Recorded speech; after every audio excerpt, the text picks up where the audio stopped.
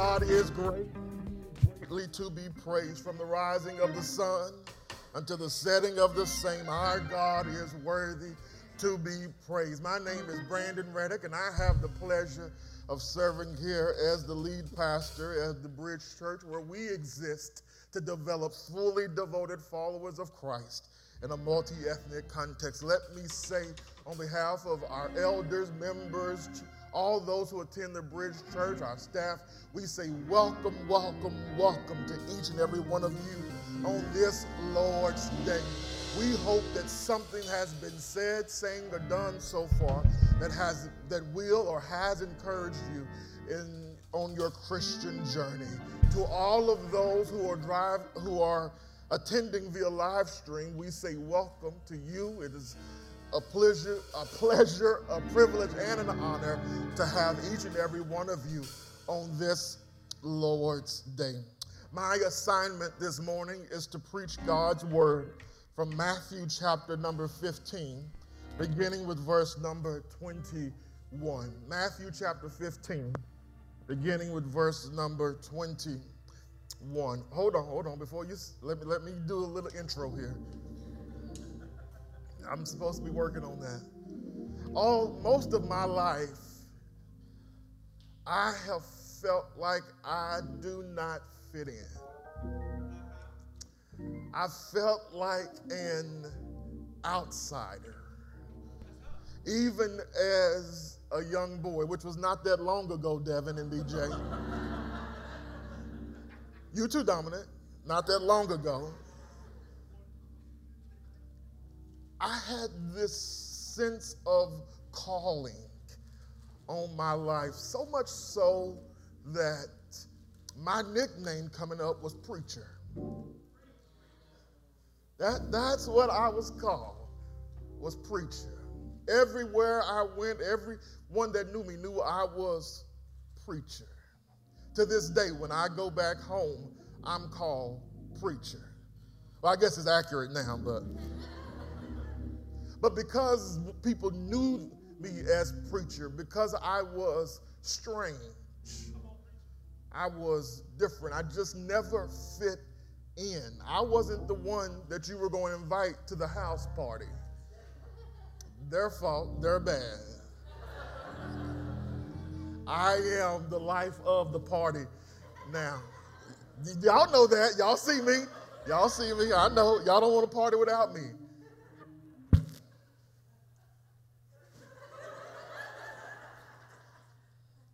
I always felt like I was the outsider. God showed up in miraculous ways, paid for me to go to college. Then I went to this school called Texas A&M University. And,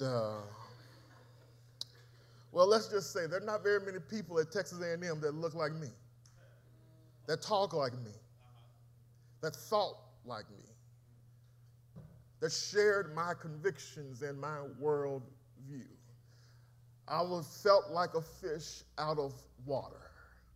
Once again, in this new context, I felt like an outsider.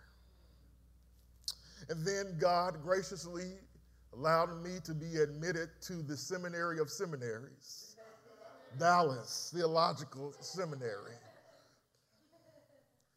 Don't be jealous. Once again, we're talking about a seminary who 60 to 70 years ago did not allow people that look like me into their institution. They denied people that look like me, black people, pastors, black preachers, access to higher education so that we would be equipped to preach God's word to our people.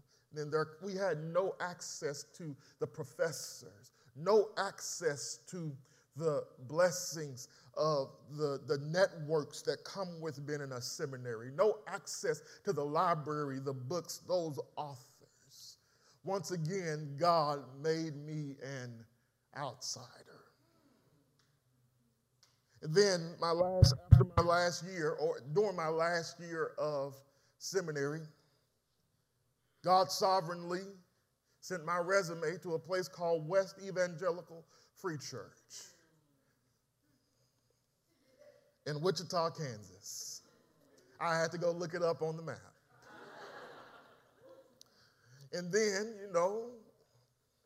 they reached out to me, asked me if I was interested in this potential role of a church planting resident. And so what do you do when a church reaches out to you? You go to their website. And the first thing I do is I go look at the staff page, because that says a lot about a church. And I look at the staff page, and they look like most of y'all that's in this room right now. Not me. And so when I get there to the assessment, they ask me, what kind of church are you going to plant? And they are expecting to hear me say, I'm going to plant a black church in a black community. But what they hear was, if y'all expect, I don't know what got into me in this moment. I told them, if y'all expect me to plant a black church, y'all got the wrong dude. God has called me to plant a multi-ethnic church. My wife and I got on the plane going back to Dallas after the assessment, and we both looked at one another and we said, they're not going to call us, right?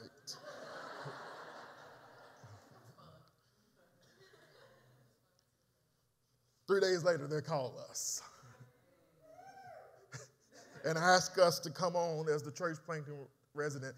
And the Lord brings us to Wichita, Kansas, a place where we were outsiders. We had no family, no friends. We didn't even have any money. We had what was at that time us four and no more. It is lonely. It's isolating. It's frustrating to feel like an outsider.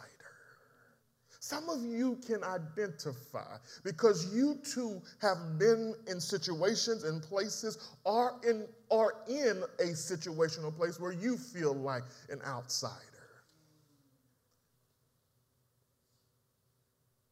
Have you ever felt like a misfit? Have you ever wondered why people don't invite you to the parties? And by the way, just so y'all know, this is free. This is just us talking this morning. I want to be invited, but I don't want y'all to expect me to actually come.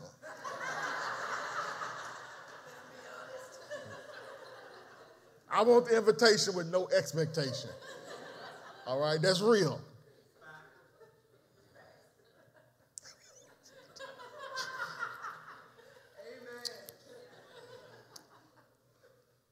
What do you do when you're on the outside looking in? You want what the insiders have, but you don't have access to it because you're on the outside. Sometimes it's because of your gender. People will make you an outsider.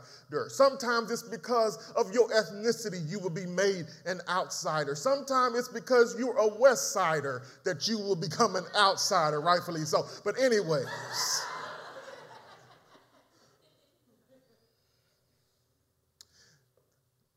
there's a woman in Matthew chapter number 15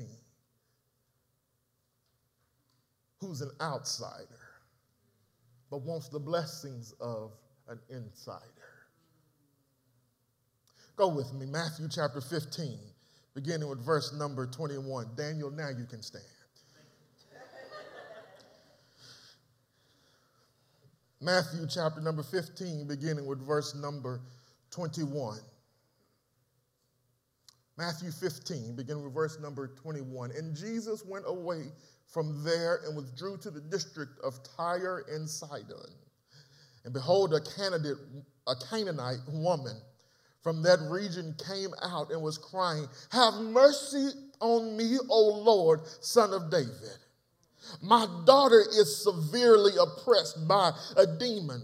But he did not answer her a word. And his disciples came and begged him, saying, "Send her away, for she is crying out after us." And he answered, "I was sent only to the lost sheep of the house of Israel." But she came and knelt before him, saying, "Lord, help me." And he answered, "It is not right to take the children's bread and throw it to the dogs." What'd you say, Jesus? And she said, "Yes, Lord, yet even the dogs eat the crumbs that fall from their master's table." Then Jesus answered her, "O woman, great is your faith. Be it done for you as you desire." And her daughter was healed instantly. And Jesus went on from there and walked beside the Sea of Galilee. And he went up on the mountain and sat down there. And great crowds came to him, bringing with them the lame, the blind, the crippled, the mute, and many others. And they put him at his feet and healed them.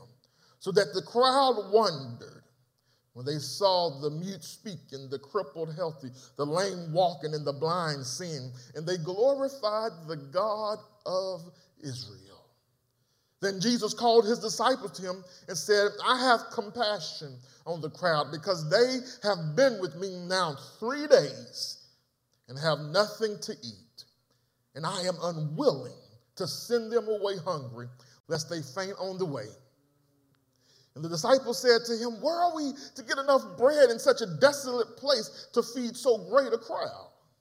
And Jesus said to them, "How many loaves do you have?" They said, 7 and a few small fish.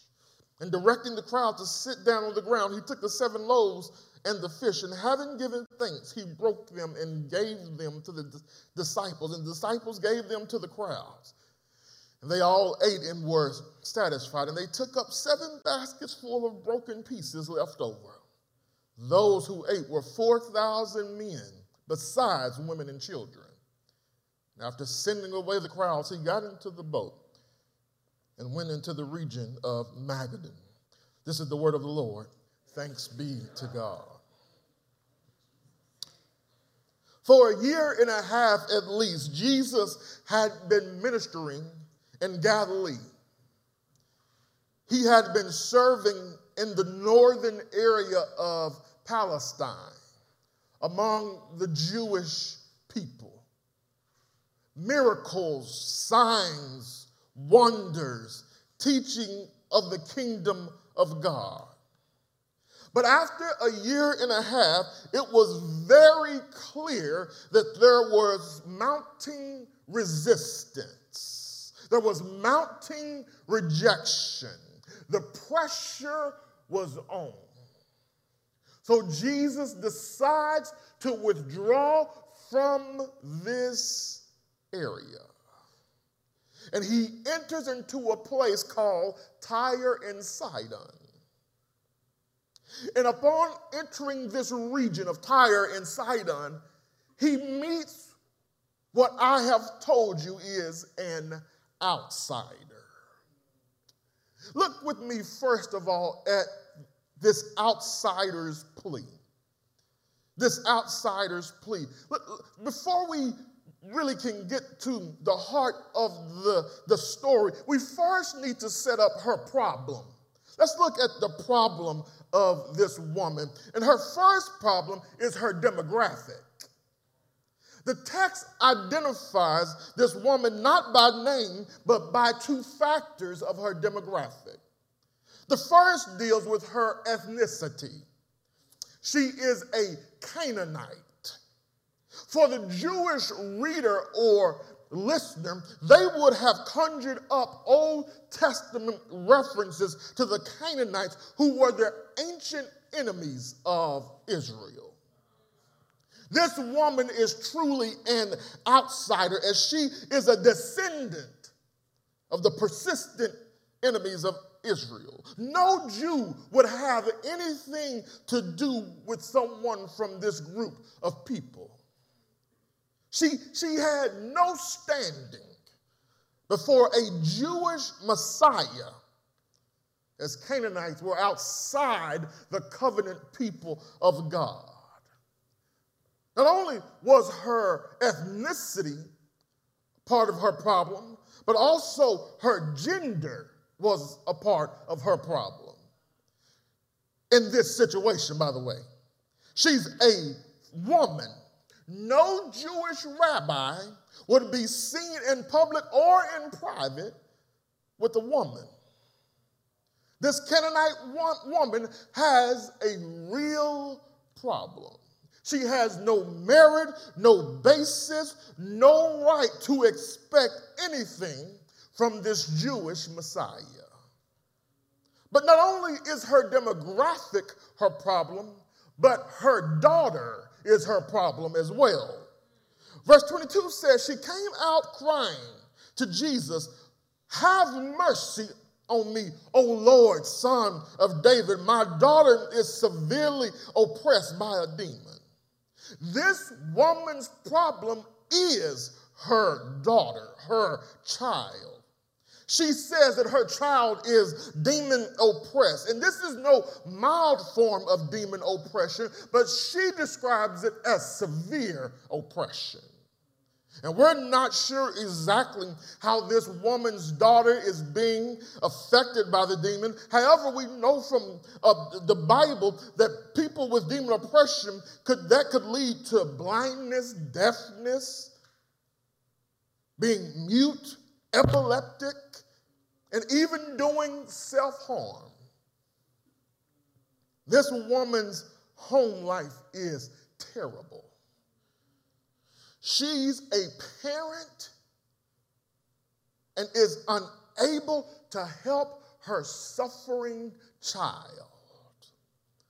Nothing renders us more helpless than watching our children suffer.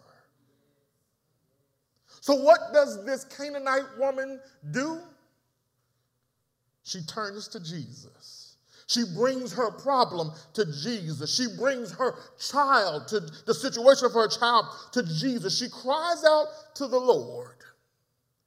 She's crying out. And how does Jesus respond to this woman crying out?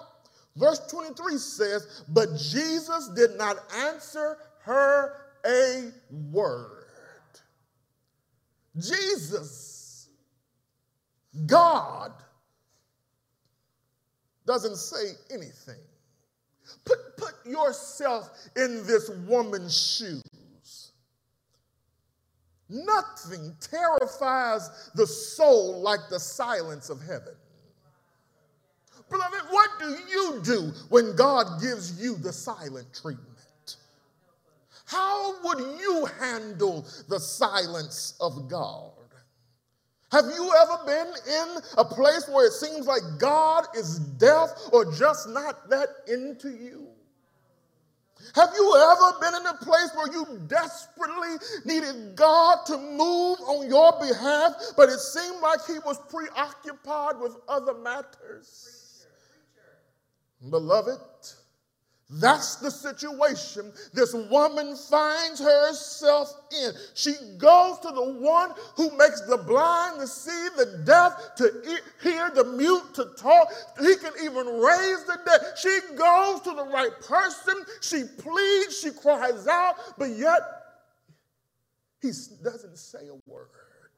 Some of you are in this room this morning. You are feeling like an outsider, not because your demographic or your daughter, but because you have been crying out to God for the same thing for so long and you're not hearing a word.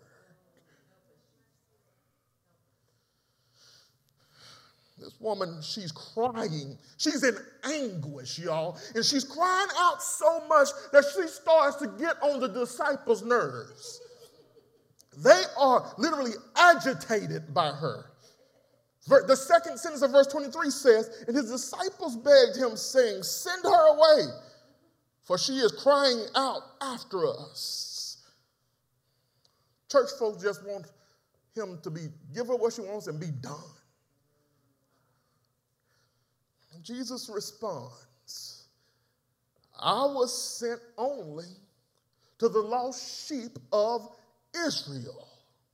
By her ethnicity alone, she is not qualified to receive the blessings of the kingdom. She's an outsider. She's excluded. So let's review. First, Jesus responds to this woman's request with silence. Then when he finally has something to say, he says, "You're not ethnically qualified."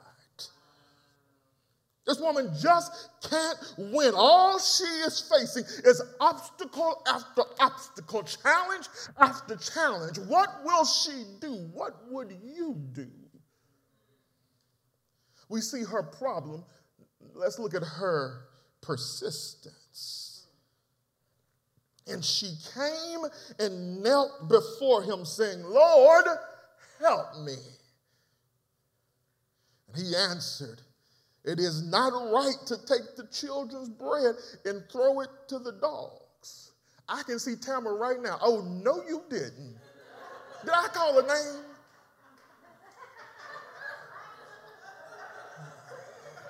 My bad.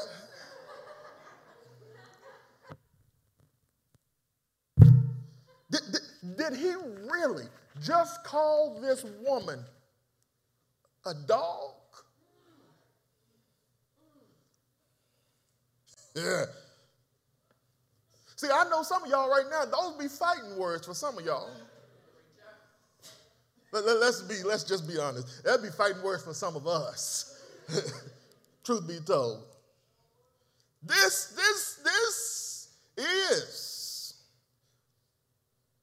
terminology is a racial slur.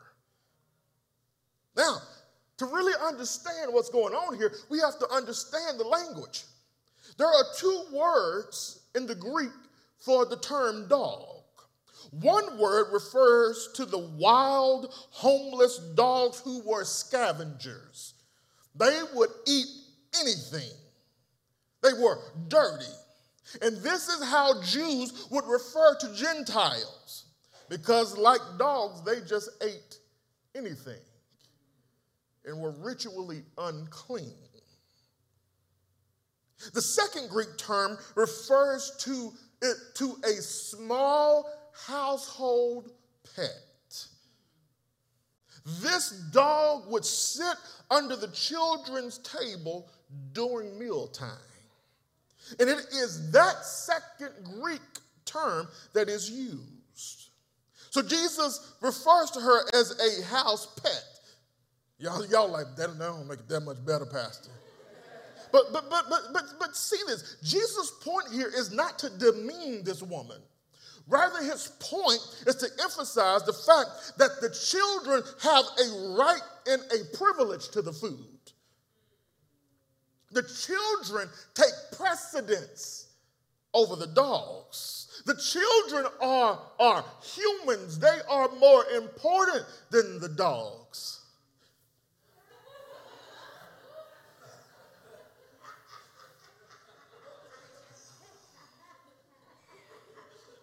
It's kind of like in the Bible, we are image bearers, but that's another sermon. But watch this. Watch this. This woman who just got called a dog by Jesus, watch what she does. She didn't, "Oh, no, you didn't" him. She agreed with him. She says, "Yes, Lord." Even the dogs eat the crumbs that fall from the master's table. This woman realizes that even if the dog doesn't have a seat at the table, at least the dog is still in the house.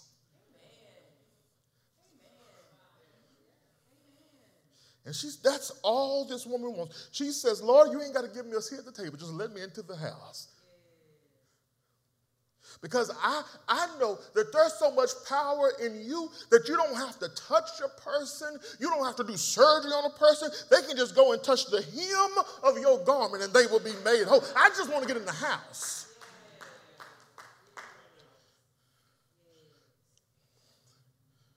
This woman helps us to understand something here.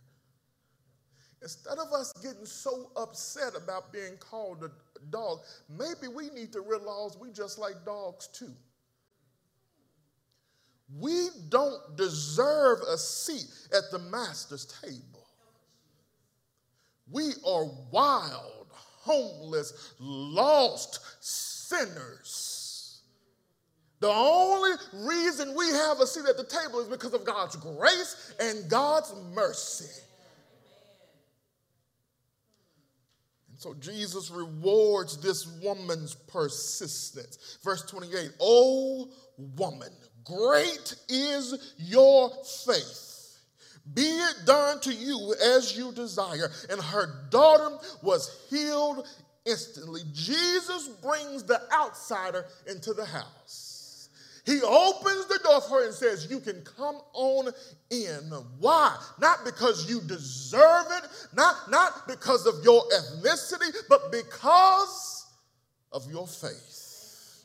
Jesus commends this woman's great faith. Now, this is important here, this idea of great faith, because we don't hear that in the Gospels. Normally, Jesus is talking about no faith, little faith, and he's rebuking them for their lack of faith and their little faith. This woman's great faith is in contrast to the non-existent faith of the Pharisees and Sadducees and even the little faith of the disciples.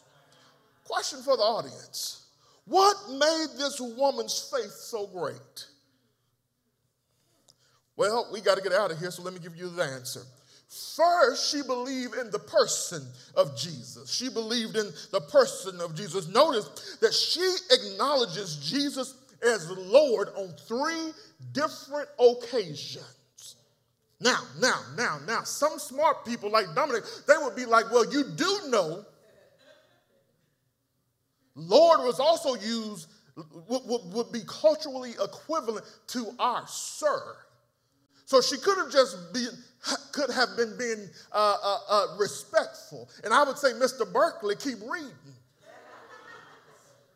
Because not only does she call him Lord, but then she goes so far as to call him Son of David. Son of David is a messianic title.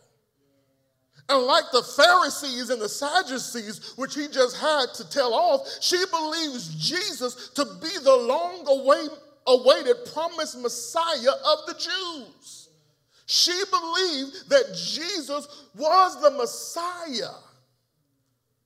And her faith is great is because she believes in the person of Jesus, that Jesus is the Son of God who has come to take away the sin of the world. But she also believes in the power of Jesus as well. She has a demon-oppressed daughter, and she says, Jesus, I know you can heal her. As a matter of fact, I so much believe in your power that she says that even the dogs eat the crumbs from the children's table. Watch this. The woman says, I don't need the whole meal, Jesus. Just let me have the crumbs. This woman so believes, she has so much faith in the power of Jesus. She says, God, if you just give me the leftovers. She believes in the person and the power of Jesus, but she also has persistence as well. In the midst of adversity, remember what this woman has gone through. She doesn't let her ethnicity stop her. She doesn't let her gender keep her from Jesus. She doesn't let the silence of Christ stop her. She doesn't let others complaining about how loud how loud she is crying out in anguish stop her. She doesn't let her status as an unclean animal stop her. She doesn't let an insult stop her. She persisted.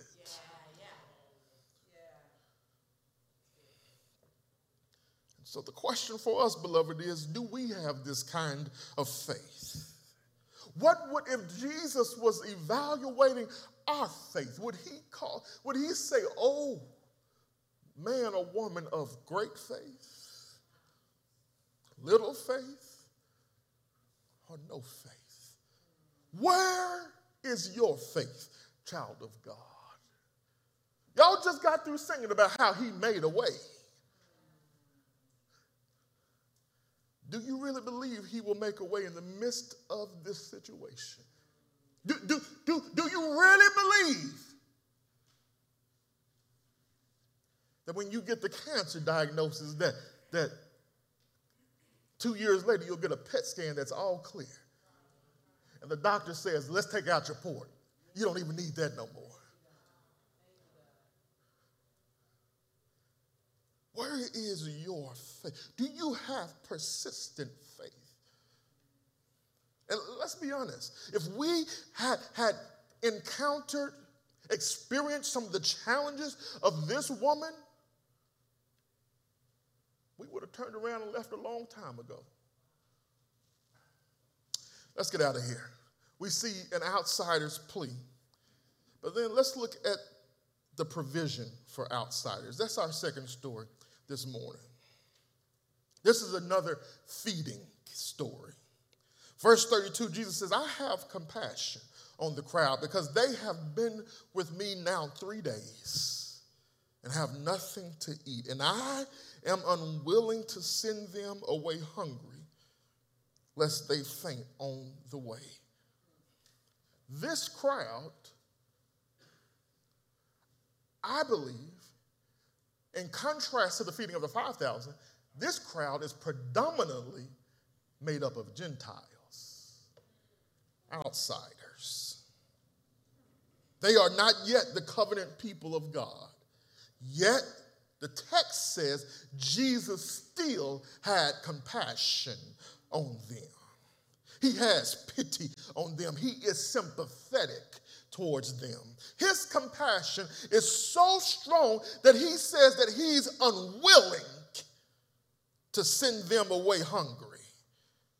He's unwilling to send them away in the condition that they are in. He doesn't want them to leave the same way they came. Let me just cut across the field. Our time is well spent. Beloved, this is good news. This compassionate Christ who's unwilling to send away outsiders. Because, beloved, here's the truth. This is us. We are the outsiders. We are the Gentiles. We are the needy. We are the hungry. We are the one who have nothing to bring to the table. But yet Jesus has compassion on us. Beloved, the compassion of Christ is a reason to wake up in the morning. The compassion of Christ is a reason to give God praise this morning. Lamentations chapter 3, verse 22 and 23 says, it is because of the Lord's mercy that we are not consumed. His compassions fail not. They are new every morning. Great is your faithfulness. Beloved, he says it is because of the Lord's mercy that we are not consumed. You do know that if we got what we deserve, we would be consumed by God's wrath. But because of his compassion, he doesn't give us what we rightly deserve, but he gives us what we don't deserve, and that's his grace and his mercy and his love. Friends, Jesus is full of compassion. He met our greatest need by dying like an outsider so that we could become insiders. Jesus is so full of compassion that he became what we were so that we could become what he is. He that knew no sin became sin that we might become the righteousness of God. That's how compassionate our Christ is. He met our greatest need by becoming our Savior. He's so compassionate that he made a way by becoming the way. He is the way, the truth, and the life. Christ is the way to be right with God. Jesus makes outsiders insiders. And so, friend, if you are here today and you are outside the kingdom of heaven, I urge you today to be like this woman. You are desperately in need of Jesus. Put your faith, your trust, your hope, your confidence, your belief in Jesus today. Friend, don't you delay. Don't wait. Don't hesitate. Jesus is full of compassion. Friends, for those of us who are already believers, You need to know no matter who you are, no matter what you've done, no matter where you are, no matter what you need, Jesus is full of compassion. He knows your need. He's able to meet your needs. Jesus brings outsiders in. He gives them a seat at the table. The text says that when they brought the fish and the loaves to Jesus, this is what Jesus does. He gave thanks, broke them, and gave them to the disciples. Rewind, press play. He gave thanks. He broke them. He gave them. I've heard that language before. Jesus, on the night in which he is betrayed, he's having Passover with his disciples. And he brings new meaning to this Passover meal, what we now call the Lord's Supper. Here's what Matthew 26 says, that he took the bread, and after blessing it, he broke it, he gave thanks, and he gave it. Jesus tells them after they drink of the cup, he says, I will not drink of the fruit of the vine again until the day when I drink it new with you in my Father's kingdom. Jesus lets them know that there's a day coming where there will be another meal. There will be another meal called the marriage supper of the Lamb. Revelation chapter 19, verse 9 says, blessed are those who are invited to the marriage supper of the Lamb. The bride has been made ready. And beloved, I look forward to that day when we will sup with our Savior at this supper. At this supper, hallelujah. It will be a multi-ethnic multitude of God's people. This marriage supper of the Lamb will be the new covenant people of God. It will not be based on ethnicity, but be based on faith in Jesus Christ. Beloved, at the marriage supper of the Lamb will be Jews and Gentiles. At the marriage supper of the Lamb will be blacks and whites. At the marriage supper of the Lamb, believe it or not, there will be some who were masters of slaves, and the slaves will be there with them. Even at the marriage supper of the Lamb, there will be Asians and Hispanics. At the marriage supper of the Lamb, there will be Pacific Islanders and whatever the other box is on the census. Beloved, at the marriage supper of the Lamb, there will be Yankees and Southerners. At the marriage supper of the Lamb, let me really make y'all mad, there will be Democrats and Republicans. At the marriage supper of the Lamb, there may even be a handful of libertarians. Let me make somebody really mad. At the marriage supper of the Lamb, there will be capitalists and socialists.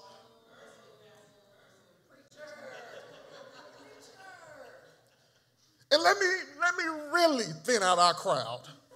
At the marriage supper of the Lamb, there will even be people who believe in CRT and anti-CRT.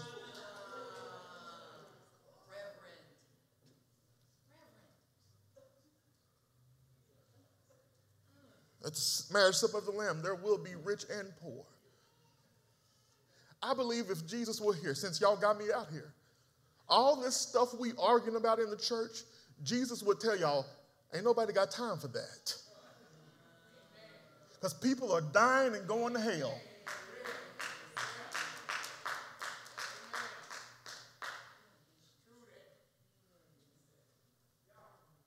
And y'all are arguing about stuff that doesn't matter at the marriage supper of the Lamb. I want to be there when he says, these are they that have washed their robes in the blood of the Lamb. Here's my point, because y'all going to try to read into what I just said. Here's my point. Who will be there? Those who have responded to the gospel. And beloved, let's keep the gospel the main thing.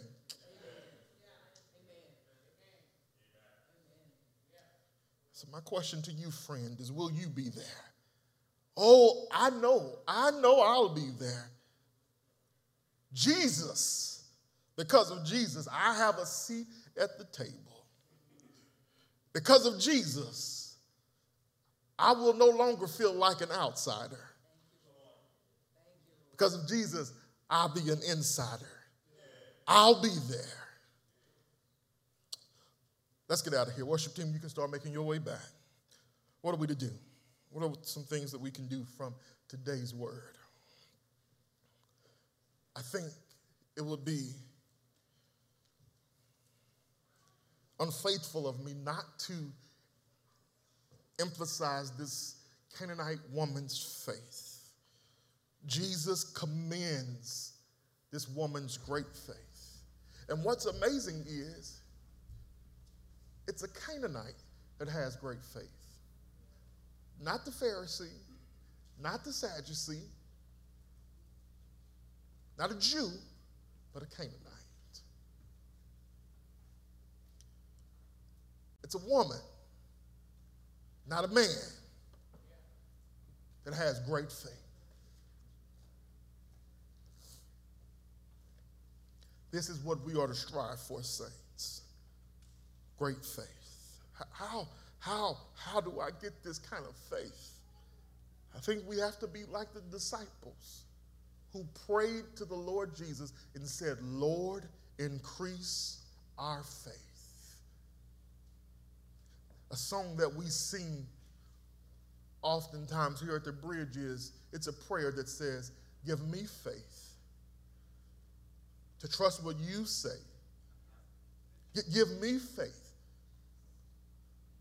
That's the prayer that we must pray. Lord, give me faith. Give me the faith of this Canaanite woman. But then not only should we just pray for the faith, but then we've got to exercise great faith. Beloved, do you really believe God is able to do exceedingly abundantly above all that we could ever ask or think? I know you believe the words, but do you believe God can actually do it in your life? Can he do it in your home? Can he do it in your church? Can he do it in your city? All right. What is it where God is just waiting on you to exercise trust in him?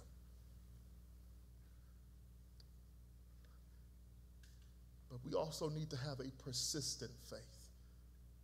This woman refused to leave Jesus without Jesus doing something for her. And as I said earlier, there are some of you in this room today.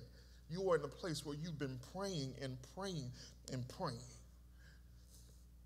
And you don't feel like God has responded or is responding. This woman teaches us that we ought to persist. We ought to pray until something happens. Keep pleading. Persist. But I think there's something else for us, beloved. What is our attitude towards outsiders? How do we treat people who are not like us, that don't look like us, talk like us, think like us, vote like us? People that live outside of our zip code. Jesus models for us the attitude and the actions we should have toward outsiders.